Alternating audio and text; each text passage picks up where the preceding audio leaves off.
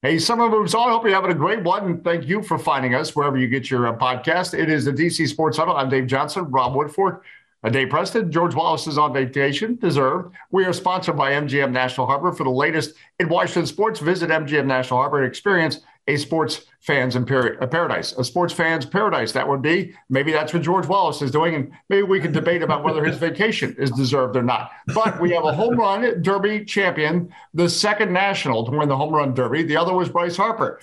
Both left town shortly after. It seems like deja vu all over again, to quote the great Yogi Bear. But before we get going on some of the serious machinations of the Juan Soto situation, he wins the home run derby. The home run derby, if the game had been tied, the All-Star game had been tied, would have been a home run derby to decide it. So they're trying to give the home run derby new legs, new life.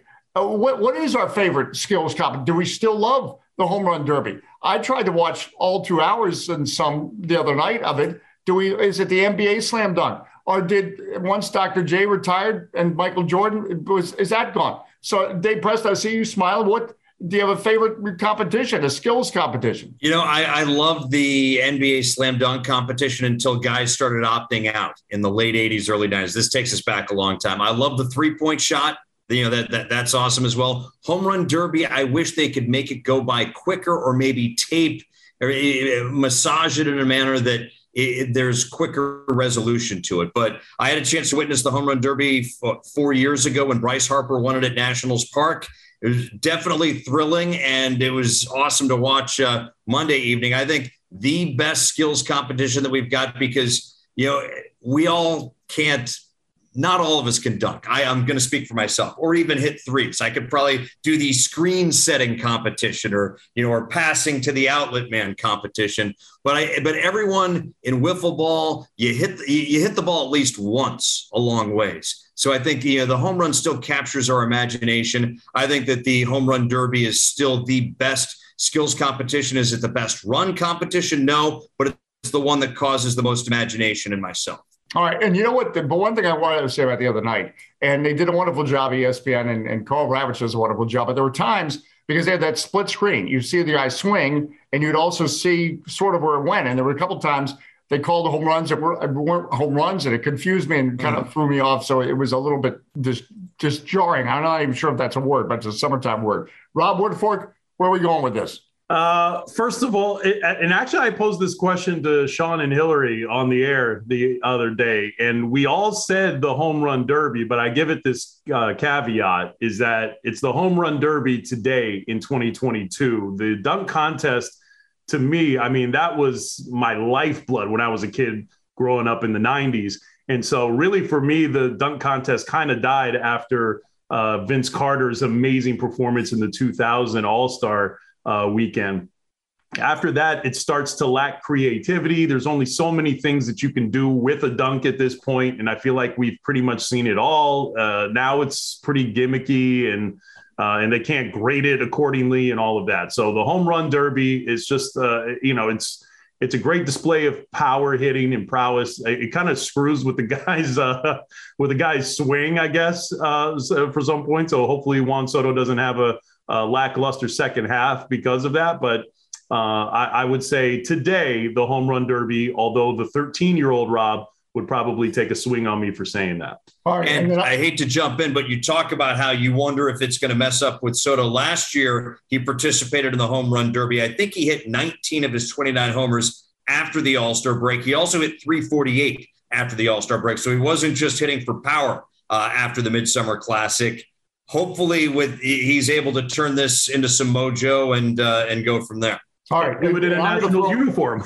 Yeah, well, that's another story. I'm going to throw in something totally different, but as we have these quirks that sometimes settle things in sports, I wish in soccer, instead of penalty kicks, they would decide it with an American invention, the shootout, where one player starts from the 35-yard line, and the goalkeeper obviously starts from the goal line, and they both move. And to me, it's more of a skills competition as opposed to a lottery. There's always the debate, did the goalkeeper move before the shot? Now they're letting the kicker stutter step and juke and do all this kind of stuff.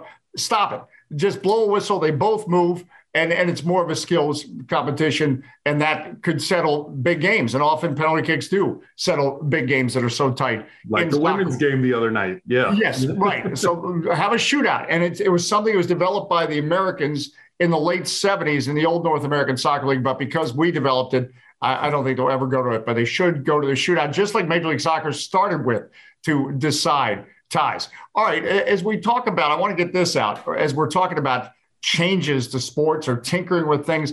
Major League Baseball is talking about the pitch clock is coming. Now, how do we feel about that? They say in minor leagues, they've cut down a half hour of games to about 2 hours and 37 minutes by use of the pitch clock. Is that what we want to see in baseball? Of course. I think speed of the game. I mean, look, we have the shot clock in basketball. You have the play clock in football. Why wouldn't you have a pitch clock in baseball? This is my biggest gripe with baseball, actually, is that above all of the major sports in this country, it seems like baseball has the biggest resistance to change. And it's just because it happened in 1892 or whatever, doesn't mean that it's good in 2022. So if you have a way to make your game better and to make it more aesthetically pleasing and to make the games progress a little faster and in some respects create more of a competitive challenge, then why not do it? Right. Give me the pitch clock. All right, Dave Preston. I would welcome it. Bob Ryan, former Boston Globe writer, he still does some work for them, does some work for ESPN. He's releasing a book about the one year that he covered the Sox in the 70s, where he was their beat writer, and he included a lot of old scorecards and how to keep score, this, that, the other thing. And you look at some of the times: 2 hours, 35 minutes, 2 hours, 5 minutes, an hour 52. And we don't have those games now. No. When I go cover a Nationals game for WTOP, I'm pretty much booking 3 hours. I'm like, okay, if it starts at 7:05, we hope to get done by 10 if we're lucky. And very often that will go until 3.5 hours, sometimes even 4 hours, depending on what's happening. I think the pitch clock is a great idea because you need to create constant motion. You need to keep the game moving forward. The game can be so stagnant. And that's just where you die mentally, and you're trying to stay in touch with the action. All right, there was obviously no pitch clock in the 70s. So the reason just there weren't as many pitching changes? Guys move quicker, fewer pitching changes. Also, guys move quicker. There was Nomar Garciaparra wasn't around adjusting his wristbands and hat and giving himself fist bumps all the way through. That was annoying. Well, there is more to adjust, more sponsored things to get in there, sponsored gloves, sponsored elbow pads. It's apparently coming, and robo umpires. Right. Do we want that? I think if they handled it like they do at Wimbledon, where you do have an umpire, a linesman, someone who is looking, but then also if the umpire, because we've seen a lot of strike zones that are egregiously bad, and there are a lot of issues with umpires. Their union is so powerful. They have these guys who are probably umpiring, 2-3 years after they should be demoted or let go or moved into administrative duties, we'll call it. It's tough to get rid of bad umpires, and there are quite a few, and the consistency of strike zones is not there. And I don't think batters and pitchers, I don't think they care if they've got a big strike zone or a small strike zone to deal with. They just want consistency. And we've seen, especially with the pitch trackers now, 21st century technology, we can see, exactly if the call was right or if the call was off. I think a batter or a pitcher, maybe is allowed a challenge or two where they go to the video like they do at Wimbledon when they want to see if the ball's in or out. Right. Okay. I would agree with that. I keep real umpires. Yep. Keep real umpires. But you're allowed a certain number of challenges, which now that you have a pitch clock will slow down the game, and all the progress you made from a pitch clock will be slowed down by challenges of the strike zone. So I just argued myself out of some logic, but that's okay. But no, I do think umpires need to be kept. I really don't want to go so far that we lose the human element, and that especially in baseball, I think a certain umpire, the way he calls strikes, as you said, consistency is the key. And so, but you want that author on the game of the umpires because they've always been a part of the game. Rob Woodfork. No, I mean, you're right. I think you do need to keep the human umpires, but there's got to be a way to sort of bridge the gap there, or sort of meet halfway, where you're using technology to help the human umpires make better and more consistent calls. And some of that is on them, obviously. And, just like you said, like, people's strike zones are different depending on the guy. But, if there's a way to properly gauge that with using technology, then absolutely you should keep the human umpires and just give them as many resources as possible. Okay, so why don't we get computers for weathermen so we can help them? Oh, that's right. We already have that. And that's not working. All right. So yeah, I mean, it's one of those things that if you're going to have robotic umpires, why not just use a pitching machine? Why not just give every team a pitching machine to work with, put that on the mound and fire that up? I mean, right. That would jack up scores. I love pitching machines in Little League baseball practice because that was fun to hit. Then when you, at 10 years old, went against some kid who was trying to throw as hard as he could but had no control, he ended up getting hit. So it was not as much fun as a pitching machine. All right, we buried the subject that everyone's going to be talking about for a while. What do we make of this Juan Soto situation? It clearly seems to me that obviously that it's real that this team is for sale. That this needs to be resolved before there's any kind of sale. A new owner does not want to come in with the Soto contract not resolved one way or the other, whether a new contract or a trade. The first thing a new owner comes in, he does not want to be, or he or she does not want to be the person that says, I'm the one who got rid of Juan Soto or didn't re-sign Juan Soto. We seem like we're at an impasse, but also we're also smart enough to know that sometimes when it gets loud and noisy, that's when you're closest to a deal. That might not be the case here, but it's worth noting. Guys, your take. I think the 15 years, $440 million, I'm not going to say it's a ridiculous offer because it is a ton of money, but when you were smart enough in 2022 to be able to do some simple math, and we kind of know that that's under $30 million a year. And the going rate for the elite players, of which Juan Soto is a part of, is $30 million a year plus. Now, I think if you shave 2 or 3 years off of that, maybe $440 million over 12 seasons, that sounds like a fair deal right there. Or bump them up to $500 million for 15. That would be, or 14. That would be something as well. I think the agents, Scott Boras, would love to have baseball's first $500 million man. And I think Juan Soto is going to be that guy, whether he gets that deal here or whether he gets it somewhere else. So it's just a question of, do the learners and does the current, brain trust, do they think that they can sign Soto for that amount of money over that amount of time and hamstring themselves elsewhere? Because even though this is Washington, a top 10 market, it's not New York, it's not LA, it's not silly money. They're not, they're not, there are budgetary restrictions, even though this is not a salary cap league. So this is going to be the dark cloud in the sky of the Nationals skyline until either they trade him, until they sign him, or until he walks away. And I think the way things are going, I think he might be gone perhaps this offseason. I don't think he goes between now and the trading deadline because so many ducks in a row need to be handled as far as who you're getting back for him. I think he's gone I think he's gone at some point in time in this offseason. Rob Woodfork.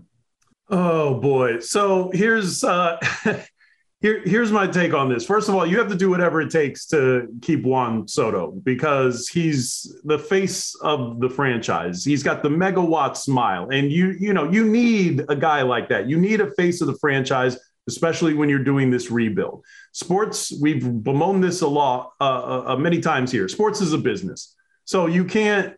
In terms of selling the team, in terms of selling this team on the fan base that is still growing and you're still trying to cultivate, you got to have a guy that you can rally around, especially when you're going through a painful rebuild. So if you have to cut a $500 million check, you have to cut a $500 million check. I just had to do the math to see if 15 years, $500 million still works out to market value. That's about 33 million annual, average So that's certainly something that I don't think he would sneeze at. So I think you need to, whatever it takes. As a matter of fact, even if you have to give him a Bobby Bonilla deal and keep paying him into his 70s, you do that because he is a generational talent. Mike Rizzo could do this into his hundreds and never find a guy like Juan Soto again. But that said, if Juan Soto just doesn't want to be in Washington anymore for whatever reason, we saw the report about the Nationals wouldn't charter a flight for him to the All-Star game.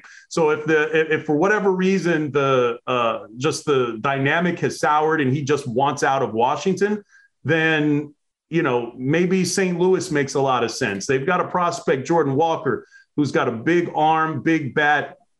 And Washington hasn't adequately addressed the third base situation since Rendon left. And the Dodgers have the best farm system in the majors. Maybe you can raid their pantry again like you did last year. So those are two instances that I'm not super wild about because I don't want to see him in those colors. But that's a break glass in case of emergency sort of situation to trade him. I think you do whatever you have to do. If you have to put a blank check in front of him, you keep him. Well, I agree that you keep him for a number of reasons. He makes the franchise more valuable, I think, to somebody purchasing. You're coming in with a face of a franchise along with other things. But and I believe this ownership group has shown that they're willing to do it. When you think about the Max Scherzer contract, and at the time people thought, wait a minute, $21 million a year. That seems like turned out to be a very good contract for Max Scherzer. So I still believe to what Dave Preston was talking about. That you shave a couple of years off one way, do you add some more the other way? I think there's a ballpark of fairness that they're playing in here that the gap can be bridged, and I believe that he would be okay with staying here. I don't subscribe to the theory that he's pointing to a place where he wants to go where he can win now. He's 23 years old. He's already experienced what it's like. That doesn't mean that's the only World Series he wants. I'm not saying that. I just think that he's never said he wants out of here because he doesn't want to be part of a rebuild. He's got time of his career to be a part of a rebuild. And as we've also seen, look what's going on with the Orioles right now. Yes, it was painful. Yes, it took a few years, but it didn't take 20 years. I mean, the Orioles, were a playoff team. When was the last time? 2014, 2015, somewhere in there. 2016. Okay. Wild card. My point being is I think the Orioles are definitely on the right track right now. They have a lot of young talent and they've gone through the pain and now, they're seeing the benefits of surviving that pain and developing their farm system in the proper way. But the thing is, I don't think Soto wants to be the bad guy. He saw what happened when Bryce Harper left. Like the fans turned on him pretty much right away. And I only think part of it has to do with the fact that he went to the Phillies. So I think Soto is saying all the right things right now. I want to be here. I'm a National and all of that. But I don't know how much of that is just sort of, to sort of ease the blow of him leaving as opposed to him really actually wanting to be here. And I'm not calling the guy a liar or anything like that, but I mean, he saw a direct, we mentioned the tie between him and Bryce Harper winning the home run derby and then being gone the next year. Well, he saw how the fans soured on him, and I don't think he wants to see that happen to him. Well, and I think he's also probably seeing that it's no guarantee you move to the next place, and that he's seeing firsthand with Bryce Harper and the Phillies. Dave Preston's got lots of stuff coming up on WTOP.com. We'll look forward to that. As always, we appreciate your time in the DC Sports Huddle. We're sponsored by the MGM National Harbor. For the latest in Washington sports, visit MGM National Harbor and experience a sports fan's paradise. We'll see you next week. Break. Hey, Nissan, how do you get to the top? Calculating. Proceed to 1959. Take a hard left into East Africa at the 71 Safari Rally. Veer right for 19 off-road championships in the Baja Desert. Proceed towards Moab. Take the trail to Hell's Revenge. Include steep incline. Continue for the next 1,000,000 miles. Where to first again? 60 years, millions of miles, and the capability to take you anywhere. This is the new Nissan. This holiday, whether you're making a Baker's Simple Truth turkey for 40 or a Murray's Baked Brie for 2, Baker's has fast, fresh delivery and free pickup, so you can make holiday meals that bring you all together to create memories that last. Baker's, fresh for everyone. Free pickup on orders of $35 or more. Restrictions may apply. Get more ways to save at the Buy 5 or More Save $1 each sale. Just buy 5 or more participating items and save $1 each with card. Baker's, fresh for everyone.